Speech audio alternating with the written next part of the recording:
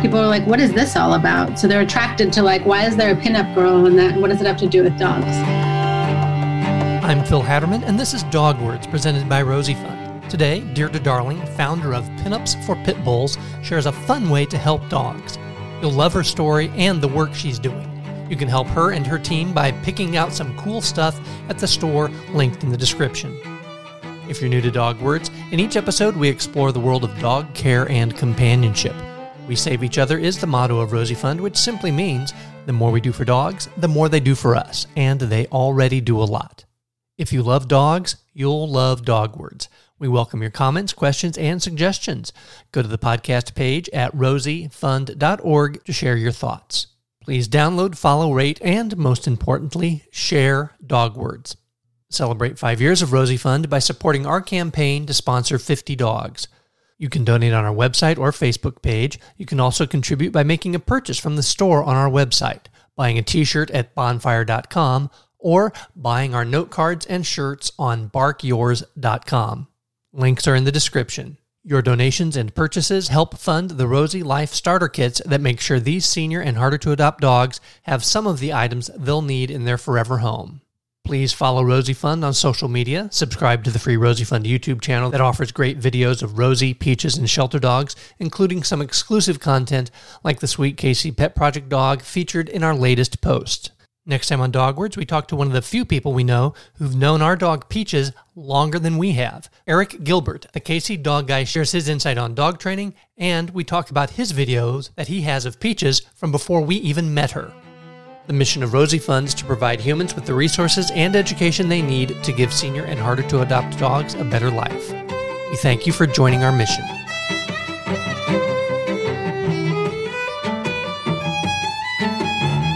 Joining us from Asheville, North Carolina, is Deirdre Darling of Pinups for Pit Bulls. Welcome to Dog Words, Deirdre. Thank you so much for having me. That's a very intriguing organization you have, Pinups for Pit Bulls, two things that people probably don't put together. It's nice alliteration. Thank you. How did Pinups for Pit Bulls get started? Oh, so this is quite an answer to give you. So Pinups for Pit Bulls started in 2005 in my living room, largely because I had a dog named Carla Lou, who I was afraid would be affected by breed-specific legislation. Even though at the time I lived in Pennsylvania where breed bans were outlawed, Denver was kind of reinstating their breed ban and really starting to round up dogs and taking family dogs away and euthanizing them. Mm-hmm. And so my fear of the Gestapo coming to my front door and saying, your dog looks like this, so your dog needs to be euthanized was triggered and made me want to do more than just say somebody needs to do something about it. But I realized like I was on MySpace at the time. So doing more like pinup modeling and kind of having fun with like boudoir, like different things. And I was a burlesque performer at the time. I was like, I have all of these audiences where people are paying attention to me and it feels awkward and empty. And so I was like, why don't I pair that with my love for pit bull type dogs and my love for rescue dogs and put those two things together and make like a calendar? And I thought, I'll make like a Kinko's calendar. It'll be fun. I'll raise some money for the rescue I volunteer for, and that'll be that. And I really believed that that was all it was going to be. And then I made the calendar. It came out in 2007, and it was a fundraiser for the rescue where I was volunteering. And right after that, the Michael Vick stuff started happening in the media, and all of a sudden people were really paying attention to Pinups for Pit Bulls when I was just like this well-meaning little dog advocate who didn't really know my stuff but just loved dogs. Mm-hmm. Well, all of a sudden I was being asked to do all these interviews and to talk on behalf of pit bull type dogs and talk about all of these educational aspects.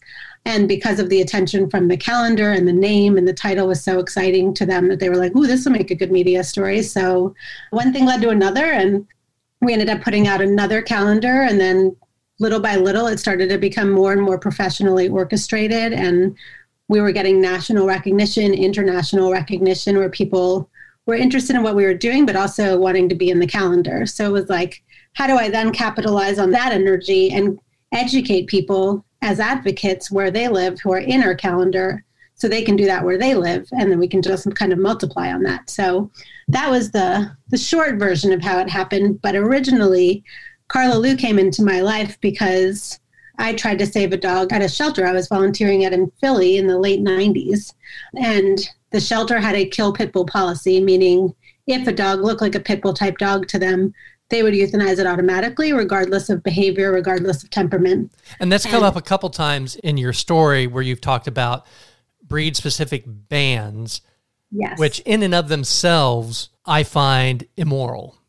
Absolutely. So even if you're saying it's just this breed, it's just Rottweilers, or it's just Border Collies, you name the breed, that's bad enough. What makes it even more insidious is if it has the breed characteristics, if it looks like, so you talked about the Gestapo coming to your door, a neighbor can say, that dog scares me. I think it's a pit bull. Yep. And the animal control in that municipality, they're not even going to do an evaluation. Their evaluation is based on someone gave us a phone call. Someone made a call. We're here. We're taking the dog so we don't have to come out again. Exactly. And as somebody who grew up Jewish by blood, learning about Anne Frank and learning about Germany and how that happened when Jews would be found in people's attics, we're saying, you look like this thing, you make us uncomfortable, you have to go. Right. Mm-hmm. So that's really like, and it's so easy. And I know you didn't use the Gestapo reference lightly, but it is so analogous because someone might say, I don't have a pit bull. And I don't want a pit bull. They scare me. So I don't care what happens to them. And it's the often told story about, I said nothing when they came for the Jews. I said nothing when they came for the homosexuals. I said nothing when they came.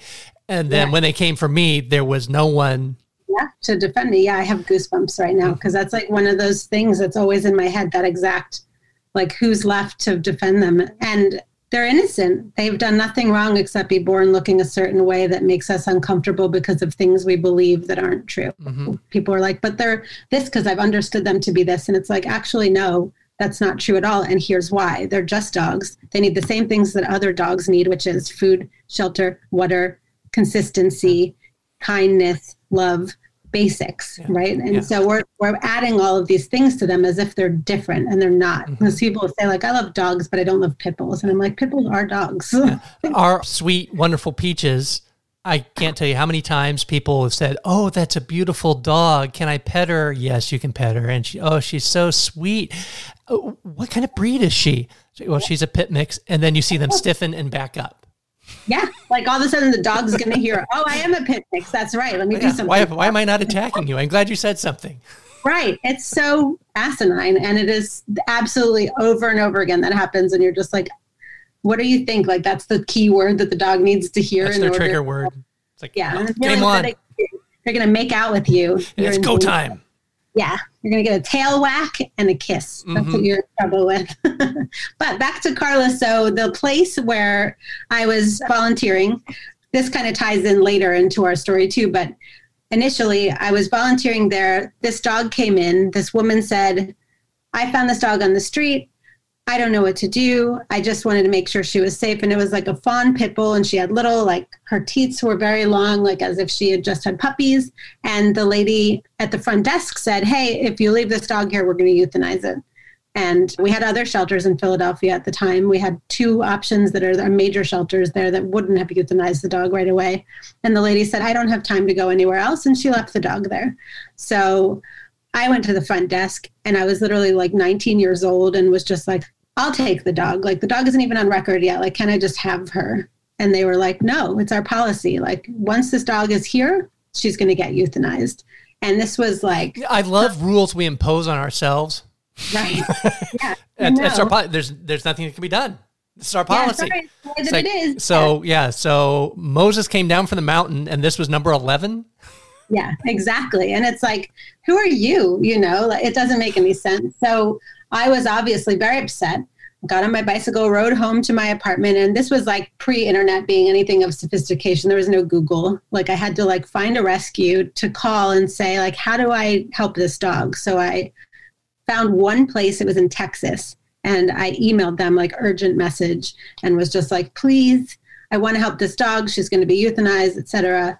And amazingly, they actually wrote me back right away, contacted the shelter, offered the shelter to let them take the liability off of themselves and let this rescue take ownership instead. And I would take the dog, not knowing me, not knowing the dog, nothing. Like, made all of these extra steps just to help this dog and to help me help this dog. And the shelter still said, sorry, that's our policy. And that was it.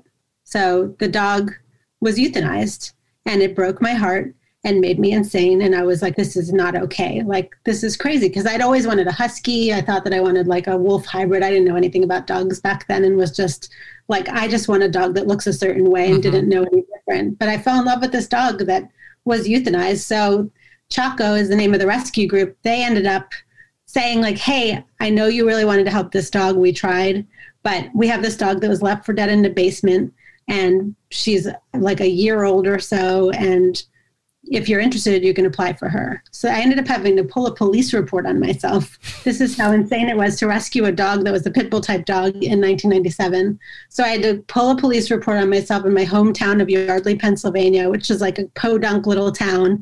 And they're like, why do you need a police report? And I was like, I'm adopting a pit bull.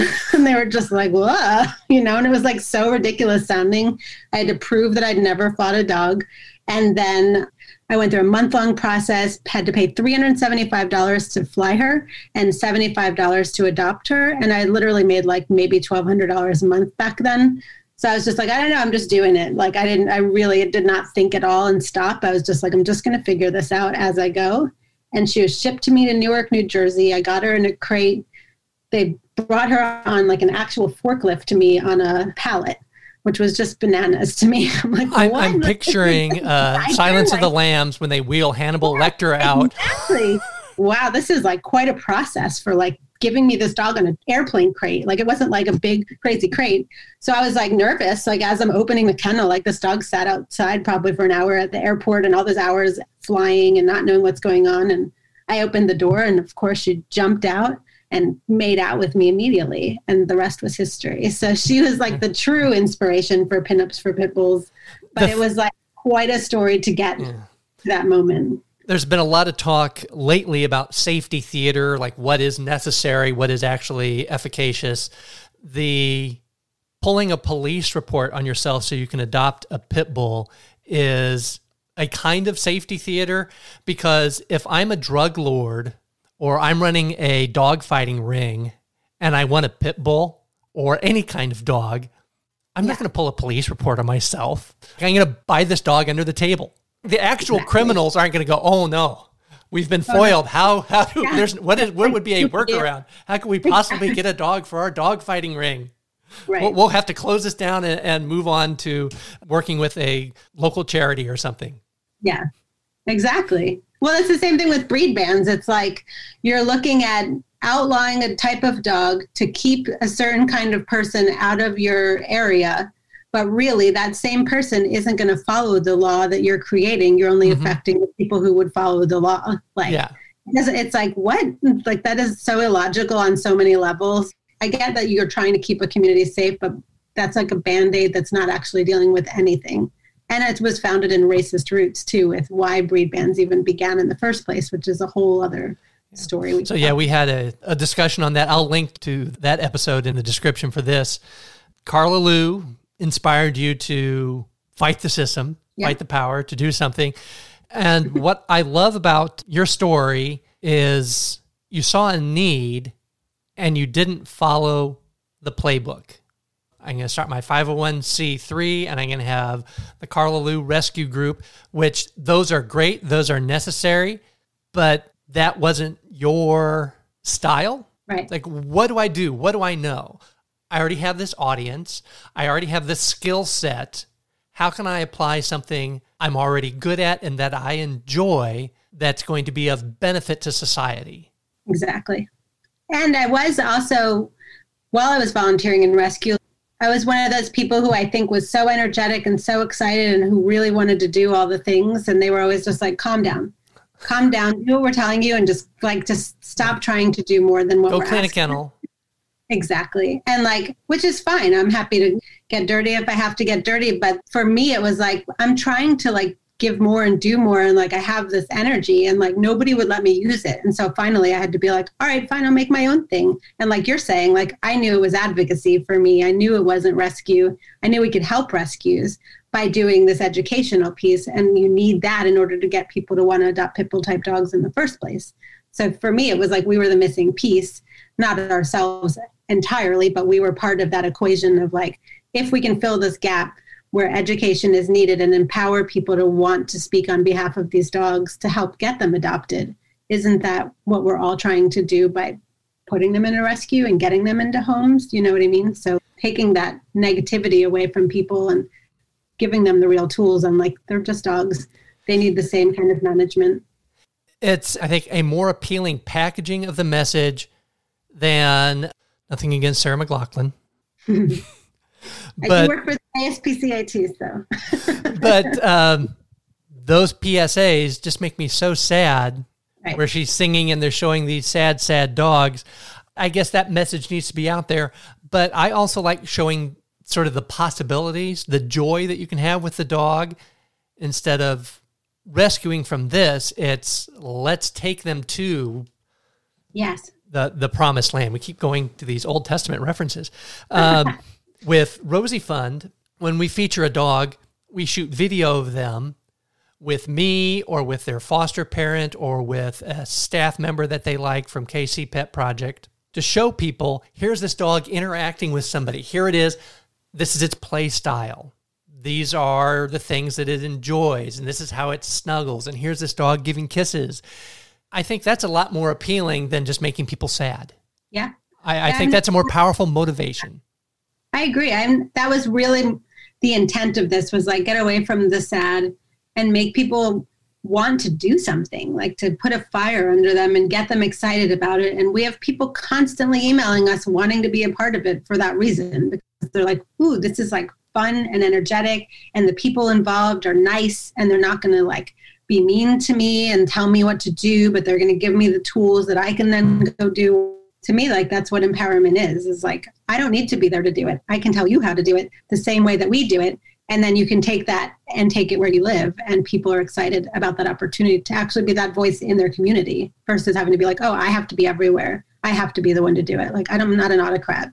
I'm like, let's just to get everybody educated so that we can all finish this. I would love to put myself out of business. Like, that's the goal. Yeah, that's come up a lot of times on this show, that those of us who do this kind of thing, we would love to spend our time just playing with our dog. Yeah. I would be fine shutting down Rosie Fun. Yeah. Because it's no longer needed. I'm sure KC Pet Project would love to just be the animal welfare branch of the Kansas City government and not have to be sheltering dogs.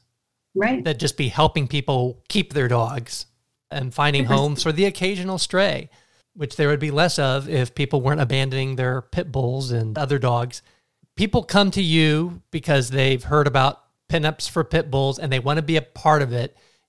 You described kind of an overview of what that process is. Who is coming to you to do this? Who's the typical, I want to be a pinup for pit bulls advocate? I would say there are people all over the country. Most of the time, they're people who have experienced some form of a breed ban or some form of prejudice because of having a pit bull type dog, probably average between like young 20s to early 40s, I would say. But we have men and women. They don't have to be women. They can be people of however they identify to be a part of our organization. But they just send an email through our contact form, and they're reached out to by our volunteer coordinator, Rachel, who gets them kind of started. And we find out how much they really want to invest in their time. Like, do they want to be a street team member where they can like get brochures and just put them out wherever they live? Or do they want to be somebody who tables and talks about the dogs? Or do they want to do things in the back end, like help us with social media or things like that? So we try to not be limiting in the way that people can volunteer, since people have different needs and different styles. Because, the obvious needs are you need someone to be a photographer and you need someone to be a model. And then there's all these other related tasks that are important.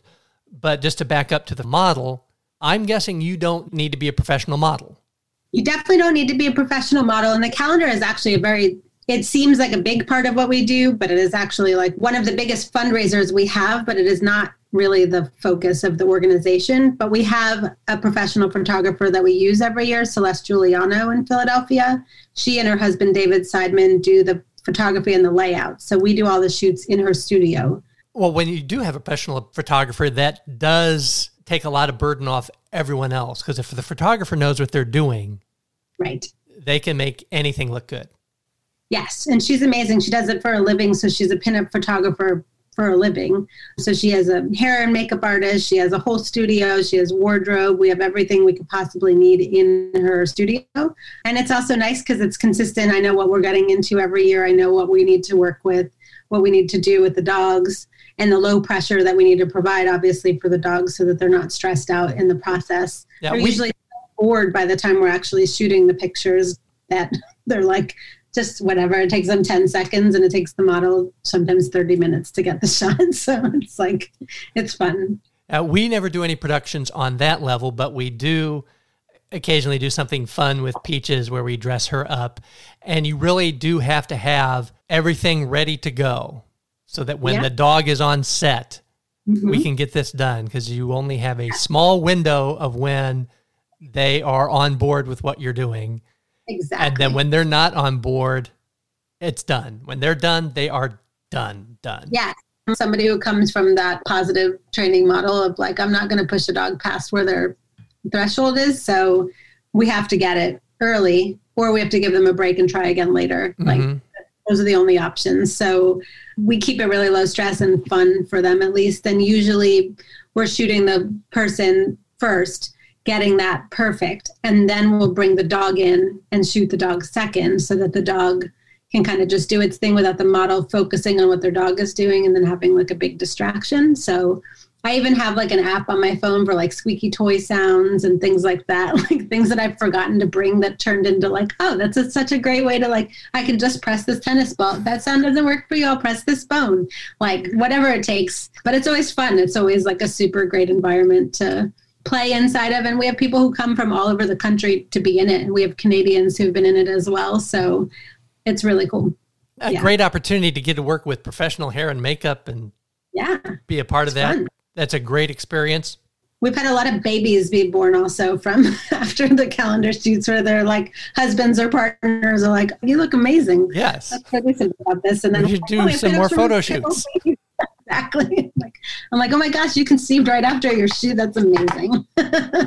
It's kind of like the animated movies that have a 8-year production schedule.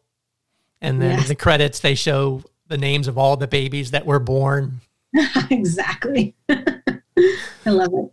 Where do you find your models, or do the models find you? So the models are applicants who come through our website. So they can be any kind of person. They don't have to have any modeling background whatsoever. In fact, like, we're all about the girl next door. That's really somebody we want to empower to be a voice for our beloved pitbull type dogs. And so they can go to our website and click on the model button, and that will help them find the application for the 2023 calendar model call. 2022, we had to do like a reprise of past images because of COVID. So we're looking for our 2023 models this year so that next year we can shoot that calendar and rock and roll. I will put a link to that button in the description for this episode, just to make it easier for those models to find you. Thank you. People obviously can get involved at the levels you've just described, but I think probably the easiest way for someone to help Pinups for Pit Bulls is to open their wallet. What can they buy? Oh my gosh, we have so many things on our website, and we have a donation button as well. We have things like our calendar, hats, enamels, stickers, shirts for your dog, shirts that you can wear that match your dog. We have all kinds of really cute stuff like bandanas, dog bowls, mugs, you name it. We've got it on our website. It's all very fun. The website will be linked in the description. There might be people out there who have a misconception of what is a pinup, that they might be confusing it with centerfold. That's not what this is. This is all fun stuff. And it's not even all pinup stuff, but the pinup stuff is fun. But some of it is just line drawings of a pit bull with a goofy grin. And sort of homages to classic pinups that people, I think, will recognize from a simpler era. It's just lots of fun stuff that promotes and supports dog rescue. Absolutely. And it keeps people centered on being able to talk about what we're doing. Is everybody will be like, oh, I really like that sticker, or I like your shirt. What's that about? And then it's an opportunity to educate again. So it's something that's always a conversation starter, which we love. Like even on my water bottle, I have a sticker, which I know won't be on the podcast, but you can see of one of our pinups and her dog. So you can get all different ways. Like I even went to the bank this morning and they were like, pinups for pit bulls. Oh my gosh, I have a pit bull. And then the person next to them had a pit bull and we started talking dogs. And then it was like, I have 2 possible new volunteers in my neighborhood now. So it's cool. People are always excited to hear that you like pit bull type dogs and that there are other people in their community who also like them. And then you can kind of build that up also and help have what my friend noted as my empathy army for pinups for pit bulls. And again, you're doing something fun with it. Yes, exactly. Well, we trick people, I say, like into paying attention, because when we're in our booth, for example, and we have our banner of our pinup picture behind us, people are like, what is this all about? So they're attracted to like, why is there a pinup girl on that? And what does it have to do with dogs? Mm-hmm. So we are getting people who might even not like what we're doing to come over. And then we have the opportunity to learn about where they're coming from and why they don't like a pit bull type dog, for example. And we get to have a good conversation and learn something to think differently about as well. So it's great on both ends. Even if that's not a teachable moment right there, you've planted a seed. Even if they don't walk over, just seeing your banner or seeing your table gets them thinking, there might be more going on with pit bulls than I thought. It took me a while, but I went back to grad school because I really wanted to be able to advocate on a level that was credible to legislators and credible to, mayors or people in city council, whoever. I wanted to be able to talk about it in a way where they would listen, because I have the same knowledge I had before grad school, but I wrote my thesis on breed bans, and I purposely took that time to get that extra title so that when I write to these people asking them to pay attention, they actually listen and they're more interested because they know I took my time to do the research. I realized that there were 17,000 media stories that I could access in different databases, but there were 0 towns that existed that had BSL where it actually worked. And that's what I set out to do. And I wanted to know if I was a well-meaning, I just love dogs kind of advocate, or can I actually figure this out and solve this? And when it came down to it, it was like, okay, don't chain your dogs, don't starve your dogs, don't let them be loose, and manage your dogs around children and manage children around dogs. Basic, easy. Like these are not rocket science issues that we could solve without having to say, this dog looks this certain way, we need it to go. It's like, how about you put your dog on a leash and that other person puts their dog on the leash, and then you don't have the same kind of risk immediately. You're already starting to deal with the issues. And that's, I think, where a lot of this comes from. Your thesis is available online, and with your permission, may I link to that in the description as well? Yes, I want it as far and wide as it can get. Because it's it's easy for me to anecdotally say, my pit bull's great. Yes. But that doesn't carry the same weight as the research that you've done.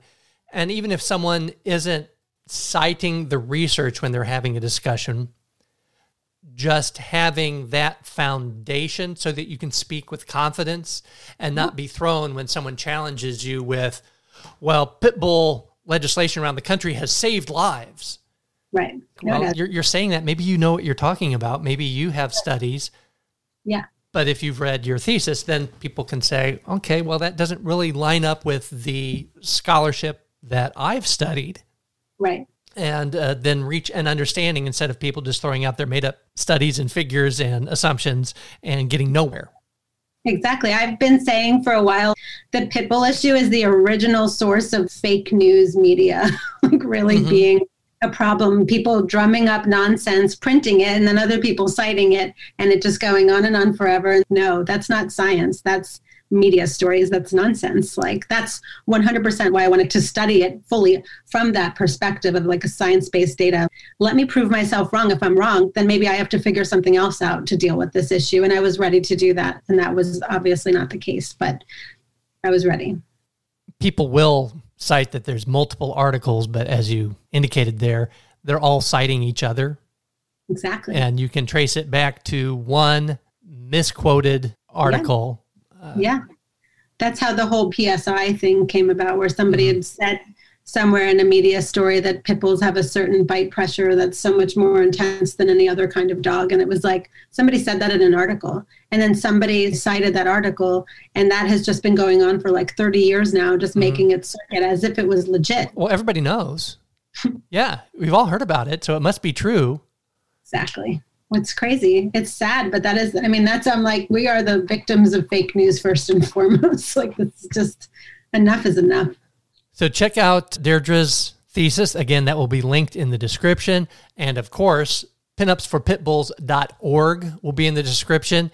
A donation would be great, but what's even more fun is make a purchase, because I think that goes further than just a donation, because just as Deirdre described, you go to the bank with your t-shirt, or you go to work and drink from your Pinups for Pit Bulls mug, and it's going to start a conversation. And that ultimately, I think, is even more beneficial than just making a donation. 100%. I agree.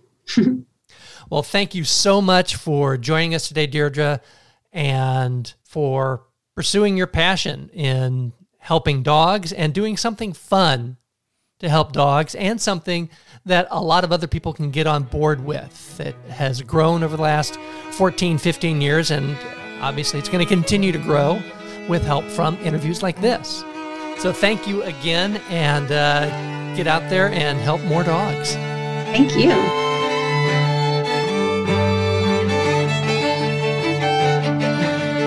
I'm Phil Hatterman, and you've been listening to Dogwords, presented by Rosie Fund. Thank you to Deirdre Darling from Pinups for Pit Bulls. Their website, the model application, and Deirdre's master's thesis are all linked in the description. There are also links to the Dogwords episodes we referenced in today's interview. If you find an old episode you like, be sure to share it with your friends. Next time on Dogwords, Eric Gilbert, the KC dog guy, shares his insight on dog training and shares his videos of our dog, Peaches, from before we even met her. A big thank you to alternative string duo The Wires, featuring cellist Sasha Groshong and violinist Laurel Morgan Parks, for playing the wonderful music you've heard on today's and previous episodes of Dogwords. Supporting The Wires supports our mission. Now you can join Laurel and Sasha as they explore new music and delve into the inspiration behind each work as hosts of Sound Currents on 91.9 Classical KC. Click on the Sound Currents link in the description for more information. Learn more about The Wires at thewires.info and download their music on iTunes. Check out fiddlelife.com and learn to play fiddle and cello fiddle online from Laurel and Sasha, even if you've never played before. Celebrate 5 years of Rosie Fund by supporting our campaign to sponsor 50 dogs. You can donate on our website or Facebook page.